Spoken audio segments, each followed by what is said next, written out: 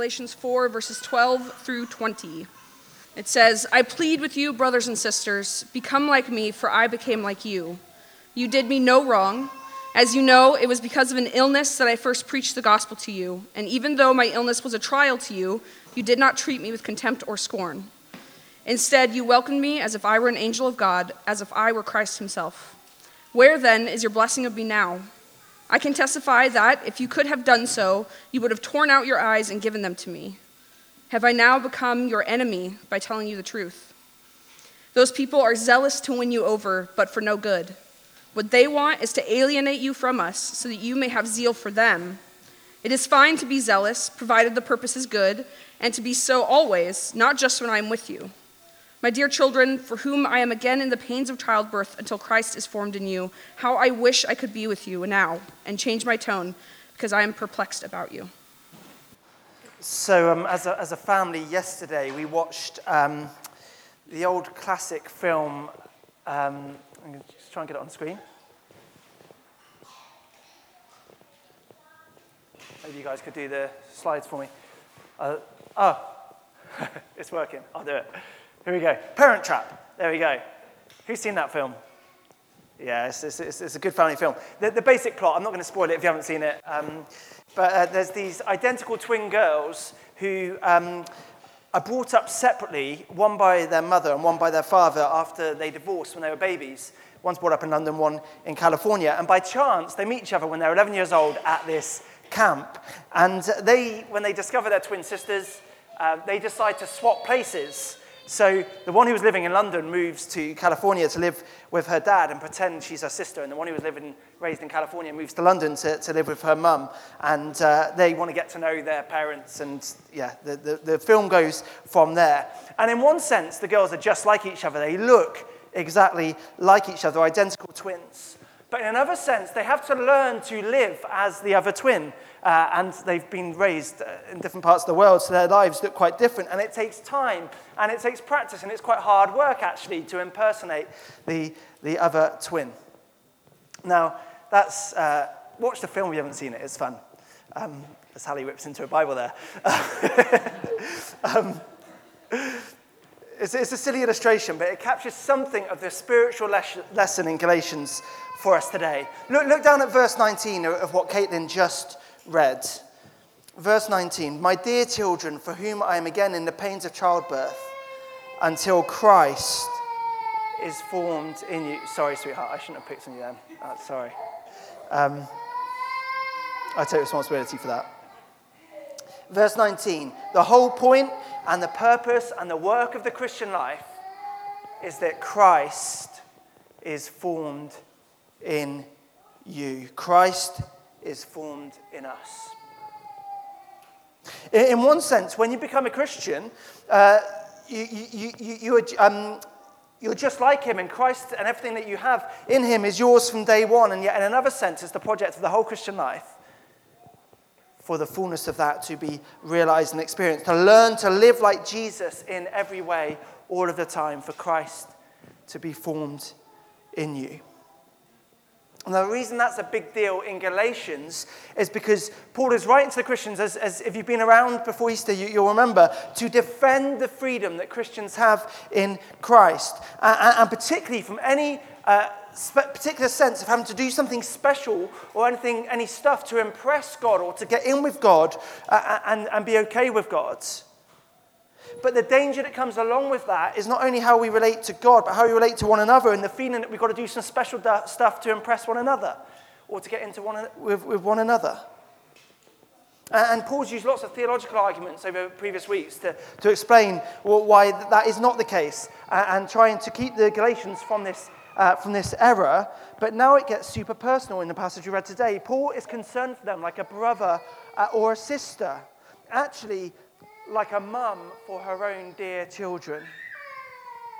And just like a parent wants the best for their children as they grow up, they don't want them to go off the rails. They want them to live in the way that they've taught them and the way that they've sought to invest in them. So spiritually speaking, Paul wants the Galatian Christians to stay on the right track, like a mother cares for her children. He wants to stay on the path of growing up in Christ and not be sidetracked by these other bad influences. Listen, as we go on in the Christian life, we can all be allured to the side by all kinds of subtle ways away from pure and simple faith in Christ. And so this is a necessary reminder for us. It's, like if you go bowling and you put those bumpers up on the side of the ball, it keeps the ball going down towards where you're heading. These are bumpers for us to keep us heading in the right direction towards the goal. So here's the goal of the Christian life, and this is really the main point of this passage in the sermon today, the goal of Christ being formed in you. This is the purpose. This is, if you like, the completion of the Christian life. Those of you who are into gaming know that the whole experience of playing a game is working towards completion of it. Whether it's defeating the enemy or going up through the levels or solving the puzzle or winning the championship, there's this completion that you're working towards. And the game only makes sense because of the aim to which you're working towards, that completion. The Christian life's like that. There's an end goal to which we're working, and the whole life only makes sense in light of that goal towards the end. And that is what it is there in verse 19. The goal is that Christ is formed in you. And so the whole journey of the Christian life up to that goal is being formed in Christ, increasingly that being the reality of our lives. We often talk about, we use this little phrase to talk about when someone becomes a Christian. We talk about accepting Jesus into your heart, don't we? But this, being formed in Christ, is having Jesus in your mind and in your thought life. It's Jesus in your mouth through what you say and the tone of voice that you use. It's Jesus in your eyes with what you look at with your eyes. It's Jesus in your hands with what you do with your hands, and in your feet and where they carry you. This is Jesus in every single part of your life and King of every single part of your life. It's the nature and the character of Christ, who he is, becoming yours and becoming you. So the contours of your character are shaped by his image and are formed in his likeness, so that you love what he loves and you hate what he hates, and you do what he does, and you think like he thinks and you feel like he feels. This is Christ being formed in us. You see, the word Christian means Christ follower. But there's a fuller sense in that. It's not just following Christ, but it's a sense in which we belong to Christ and we're taken over by him. So you could say to be a Christian is to be a mini Christ. For him, so to take hold of your heart and your life that you become like him. Now, do you not want that? Do you not long for that if you're a Christian? Do you not want that to be the governing reality of your Christ, of your life? If Christ was more fully formed in me, how good would that be? See, there is an alternative on offer in the spiritual life, and that's that we're formed into the likeness not of Christ, but of other people, particularly influential leaders and teachers. That's, if you look down at verse 17, that's what's going on here in Galatians. These other teachers have come in, and they're zealous to win over the Galatian Christians. Another way of saying it is they've come in and they've caught you eagerly. It's like a guy pursuing a girl, flirting and flattering and saying nice things. And they've come in like that, but Paul says it's all for no good. Their end goal, Galatians, is not that you will be more zealous for Christ, but you'll be more zealous for them. That you'll pursue them, that you'll become more like them rather than more like Christ, that you'll adore and respect them more, so all of their influence and all of their power and their own name can grow. You could say they make much of you, so you will make much of them. It's all self-interested in the end. You see, it's worth us asking this question of any ministry, of any leader, of any church, including this one and the leaders in this church. What's their end goal? What's the culmination or the completion of their ministry? Where's it all heading? What, at the end of the day, is it all about? Does it smell? Does it look like? Does it taste like Jesus? Or is it actually just a cult of personality? You see, the temptation is real. It is possible, it's even likely that teachers and leaders in the church can be or can become self-interested and self-glorifying. It's an occupational hazard. It's tempting for me to want you to like me, to be impressed by me, to be loyal to me, to think that I'm doing a good job, and so subtly and slowly to make my preaching and the ministry of the church and everything that goes on here about me and not about Christ. To win you over to zeal for me and not for Christ. And that would be a tragic thing. See, part of the problem is we love our celebrities, don't we, in the church? We've got our worship leaders or our Bible teachers or our anointed leaders or our healers or our authors or our visionary leaders or whatever it is. We've all got them and we honor them. We put them up on a pedestal and we think they're great and we're so impressed by them. And somehow we mistake zeal for them as zeal for Christ. And where does that land us? It lands us always, always in deep trouble. Because it's only Jesus and Jesus alone that can live up to that kind of weight and deliver on it. Listen, the warning signs are there when a leader who is only interested in upfront ministry and never interested in anything that is behind the scenes and unseen service. The warning signs are when a leader wants their name on everything and wants the credit for everything. When someone loves a title, or they're different in public settings to private settings. Or they have got such a strong personality that everyone has to, all the time, please them on every single little thing, no matter how minor or insignificant. They've got to line up with them and agree with them and please them. Or when a leader demands unthinking loyalty from people at all costs. You can't ask any questions or make any critiques. The end point or the completion of a ministry like that are people formed in the likeness of a leader or a group of leaders or a personality less than in the likeness of Christ. Now we need to be careful not to throw the baby out with the bathwater. It is inevitable, it is in fact necessary as a part of leadership to influence others and to shape culture. In a moment we're going to see the vital importance of that in a Christ-centered ministry. Good leaders do influence others. To some extent, people do become like their leaders. And that's okay, but the question is, what is the desire? What is the aim? What is the purpose of a ministry or a church or whatever it is? What is it that seems to motivate and drive them? What are they most burdened and concerned by? What is the beating heart of the ministry? Listen, if it is Christ, and if it's people being formed in Christ, then those leaders will try to minimize their personal influence. They'll try to share power. They won't try and build loyalty to themselves and zeal for themselves. They will serve in unseen and difficult ways. They'll elevate others who are very different to them. They'll be generous. They'll probably be more chilled out most of the time.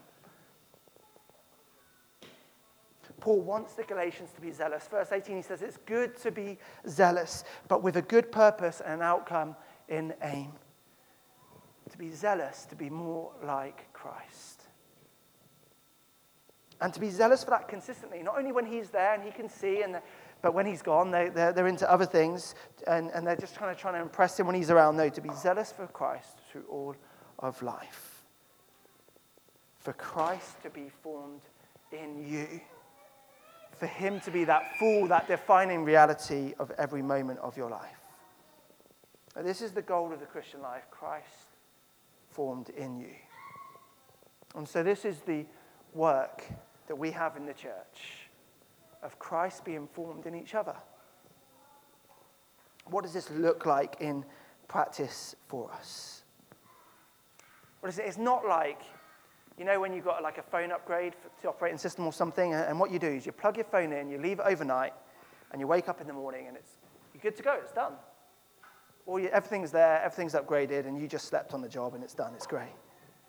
No, this is different. This is a process that happens over a long time. It actually happens over a whole lifetime. You see, coming to put your faith in Jesus is just the start of something new. In one sense, you've got it all already then. Of course you have in the gospel. You've got forgiveness. You've got acceptance by God. You've got every spiritual blessing. You've got eternal life to the full. There's nothing more to be done to save you. You've got it all. But in another sense, it is just the beginning. It's just the start of this journey of the Christian life where you have to get to grips with all that you've got in him and let that shape and impact your life. Over time, you figure out what it looks like to be owned by Christ, to be a follower of Christ, to become like him. Now, if you're early on in the Christian life, or maybe you're someone who's kind of checking out the Christian life and you're interested in it, then it's important for you to hear this and to know this. It is amazing, an amazing gift of new life freely given. It's absolutely amazing. But it's a gift that changes everything for you. It changes everything in life. You don't just go on living merrily as you did before, as if Christ isn't real and as if he's not the Lord of everything and he's not the king of your life. It's the start of a whole life transformation around Christ and his way. Now, in that key verse, verse 19, Paul describes it like this. He says it's like being in labor pains until Christ is formed in us. And it's difficult to think of a more visceral imagery, isn't it, than that of labor pains. He says the whole Christian life is one long labor of Christ being formed in us, of us being shaped into Christ. The aim of every moment and every situation is that Christ is formed in his people, us being morphed into his likeness, transformed so that we are like him. But you see in verse 19 who he experiences the labor pains. Christ is being formed in the Galatians, and who has the labor pains? It's Paul, isn't it? It's his experience as a minister of the gospel until Christ is formed in them that he experiences these labor-type pains. You see, this process, your process of Christ being formed in you, my process of Christ being formed in me, it happens in the context of Christian community in the church. And we have a significant role in Christ being formed in each other, such that Paul can says he labors like a mother labors for a child, for Christ to be formed in them. It's only through close relationship to other Christians, to their ministry to us, their example to us, that we are influenced, that we are shaped, that we are formed into being like Christ. And so this is the shape of ministry for us in the church. This is how Christ is formed in people. It's definitely an example to those of us who are spiritual leaders in the church in some way. But listen, it's a model for all of us in how we relate to and minister to one another. In this church, we've always had a very high value.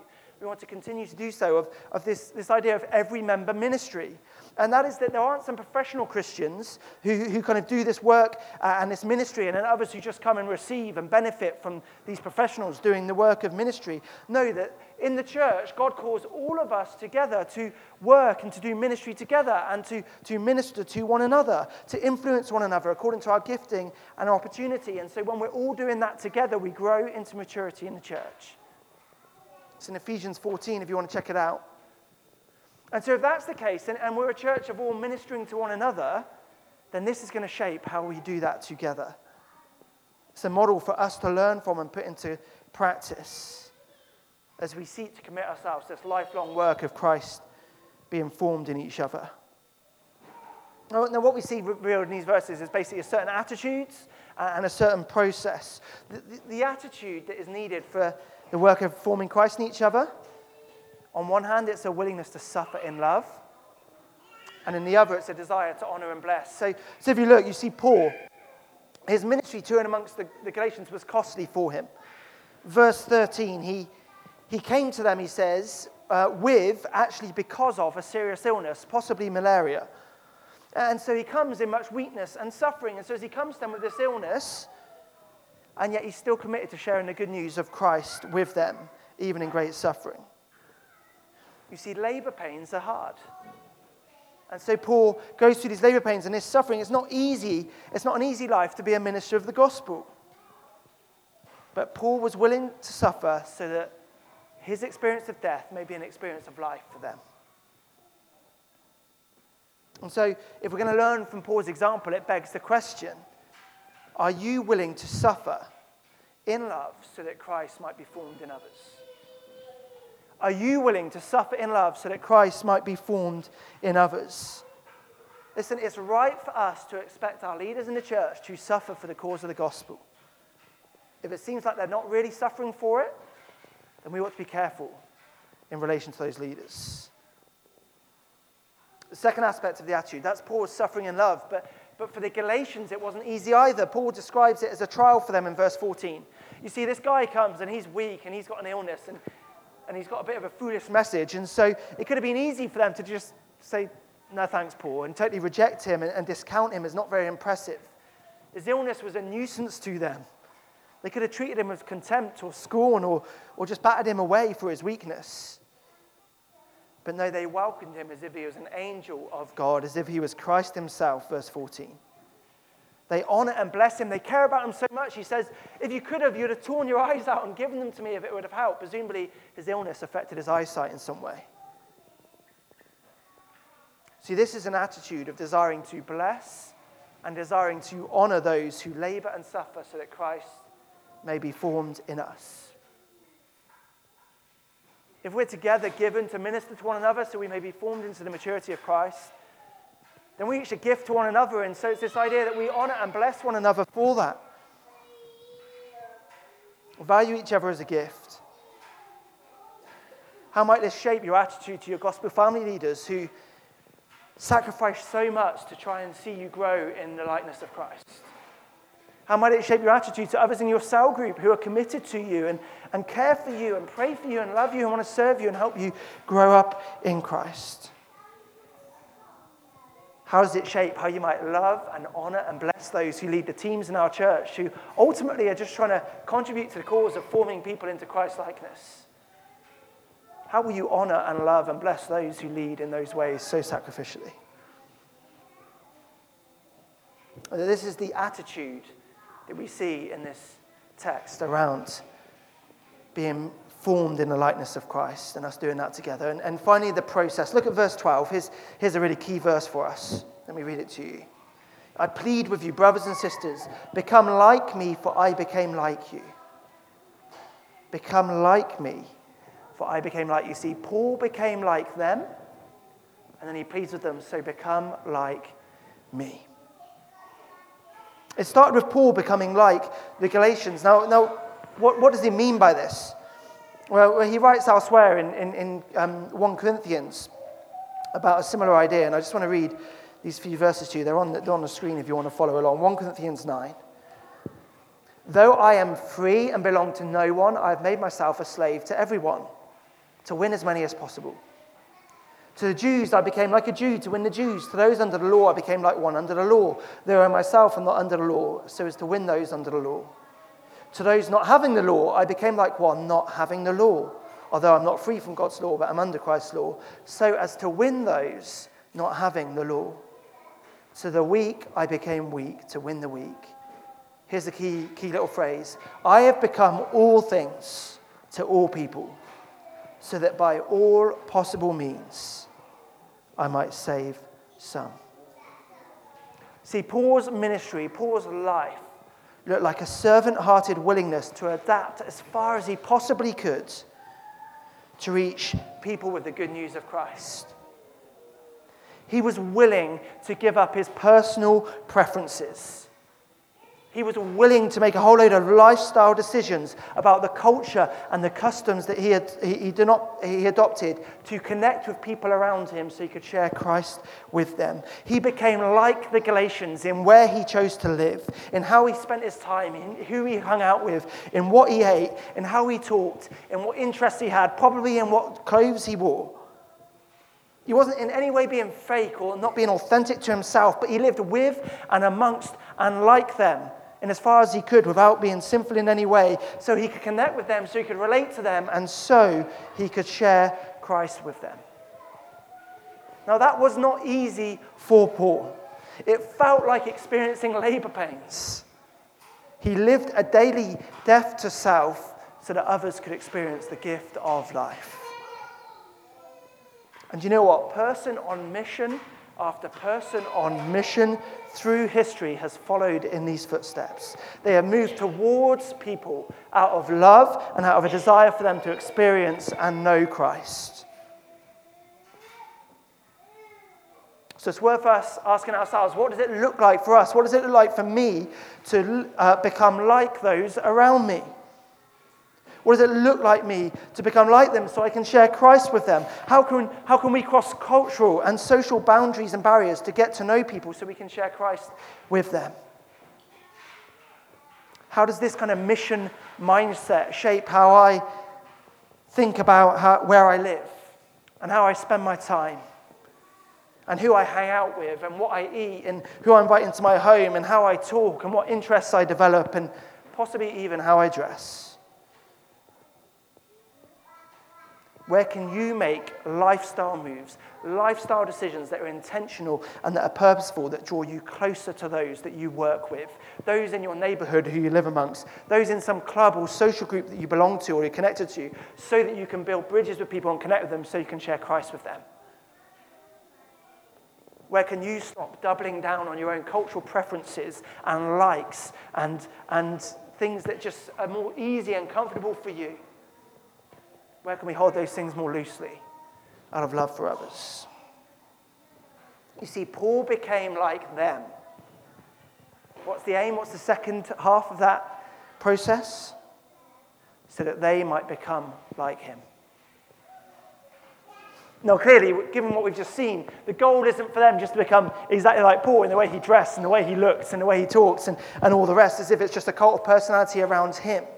It's not about externals and stuff like that. No, his ministry isn't about making much of him, but he wants the Galatian Christians to become more like him as he is like Christ. Or as he writes to a church in Corinth, follow me as I follow Christ. And given what is going on in Galatians, his particular desire is that they have this freedom from this law and this rule-keeping that he's got, this freedom in Christ. He wants them to be free from that at this time. You see, in becoming like them, Paul has given them an example that they can follow and they can relate to in their context and their time of what it looks like to follow Christ. They can see someone who's working out in practice what a life formed in and by and through Christ looks like. And so too, we can be that for each other and for people around us. We can be a living and a breathing example of what it looks like to be Christ-formed in all of life in Birmingham in 2022. We can show to one another and help one another what it looks like to have marriages that are shaped by Christ. We can show and learn from one another what it looks like to raise children in the faith, how to navigate and flourish singleness in a way that is faithful to Christ in all things. We can show and help one another how we relate to our family that are unbelieving and faithfully witness and persevere in that to them. We can show one another how to conduct yourself at work as a Christian there. We can demonstrate to one another what it looks like to be formed by Christ and how we play sport or how we play games or whatever else it is. We can demonstrate to one another what it looks like to be formed in Christ in the way that we treat alcohol, how we live in our local neighborhoods, how we use our home, how we spend our money, how we spend our time, how we approach our hobbies, how we build friendships, all of these different ways that we can help one another and evidence and demonstrate to one another what it looks like to be formed in Christ. Christ is formed in us as we live alongside one another, as we are zealous for him in all of life, and as we help and as we influence one another to work out all of life under his kingship. Listen, Paul didn't make up this kind of life and this ministry to himself. He didn't come up with this idea. He was copying Jesus. If you think about it, Jesus is the one who ultimately becomes like us so that we can become like him, isn't he? He's the one who, with the attitude and the mindset of suffering in love, stooped down from the glory and the life of heaven and became a human and faced weakness and suffering and was subject to temptation and struggled with everything in life as we do, even to the point of putting himself under the curse of sin on the cross for us. And he became like us in that so that we could become like him. And that in the end we might become fully like him. That we might be like God in character and nature. That we might be free from compromise and evil. That we might be perfectly loving and perfectly wise in every situation. That we may always know what is good and always do it. And so that we may be full ourselves of eternal life. Life in all its fullness and its goodness. See, this is the good news of Christ. This is the freedom that we have in Christ together. This is who he is and what he's done and what we have in him. And let's not steal that away from one another. Let's not rip each other off by taking him out of the center and putting anyone else there. Let's not rip each other off by putting him out of the center and trying to put ourselves there. Let's together be full of zeal for Christ. And so let's together be a church where Christ is little by little, day by day, being formed in us, individually and together, being formed in Christ for his glory and for our good. Let's pray.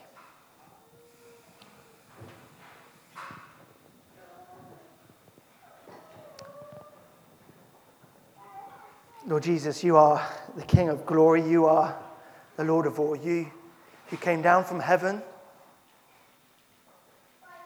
to earth to share our experience and become just like us and go even further than that, to even descend to hell on the cross for us.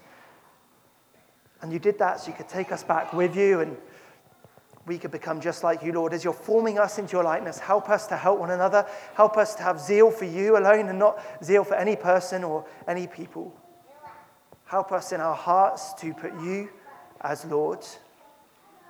And then help us in our lives to live with that reality.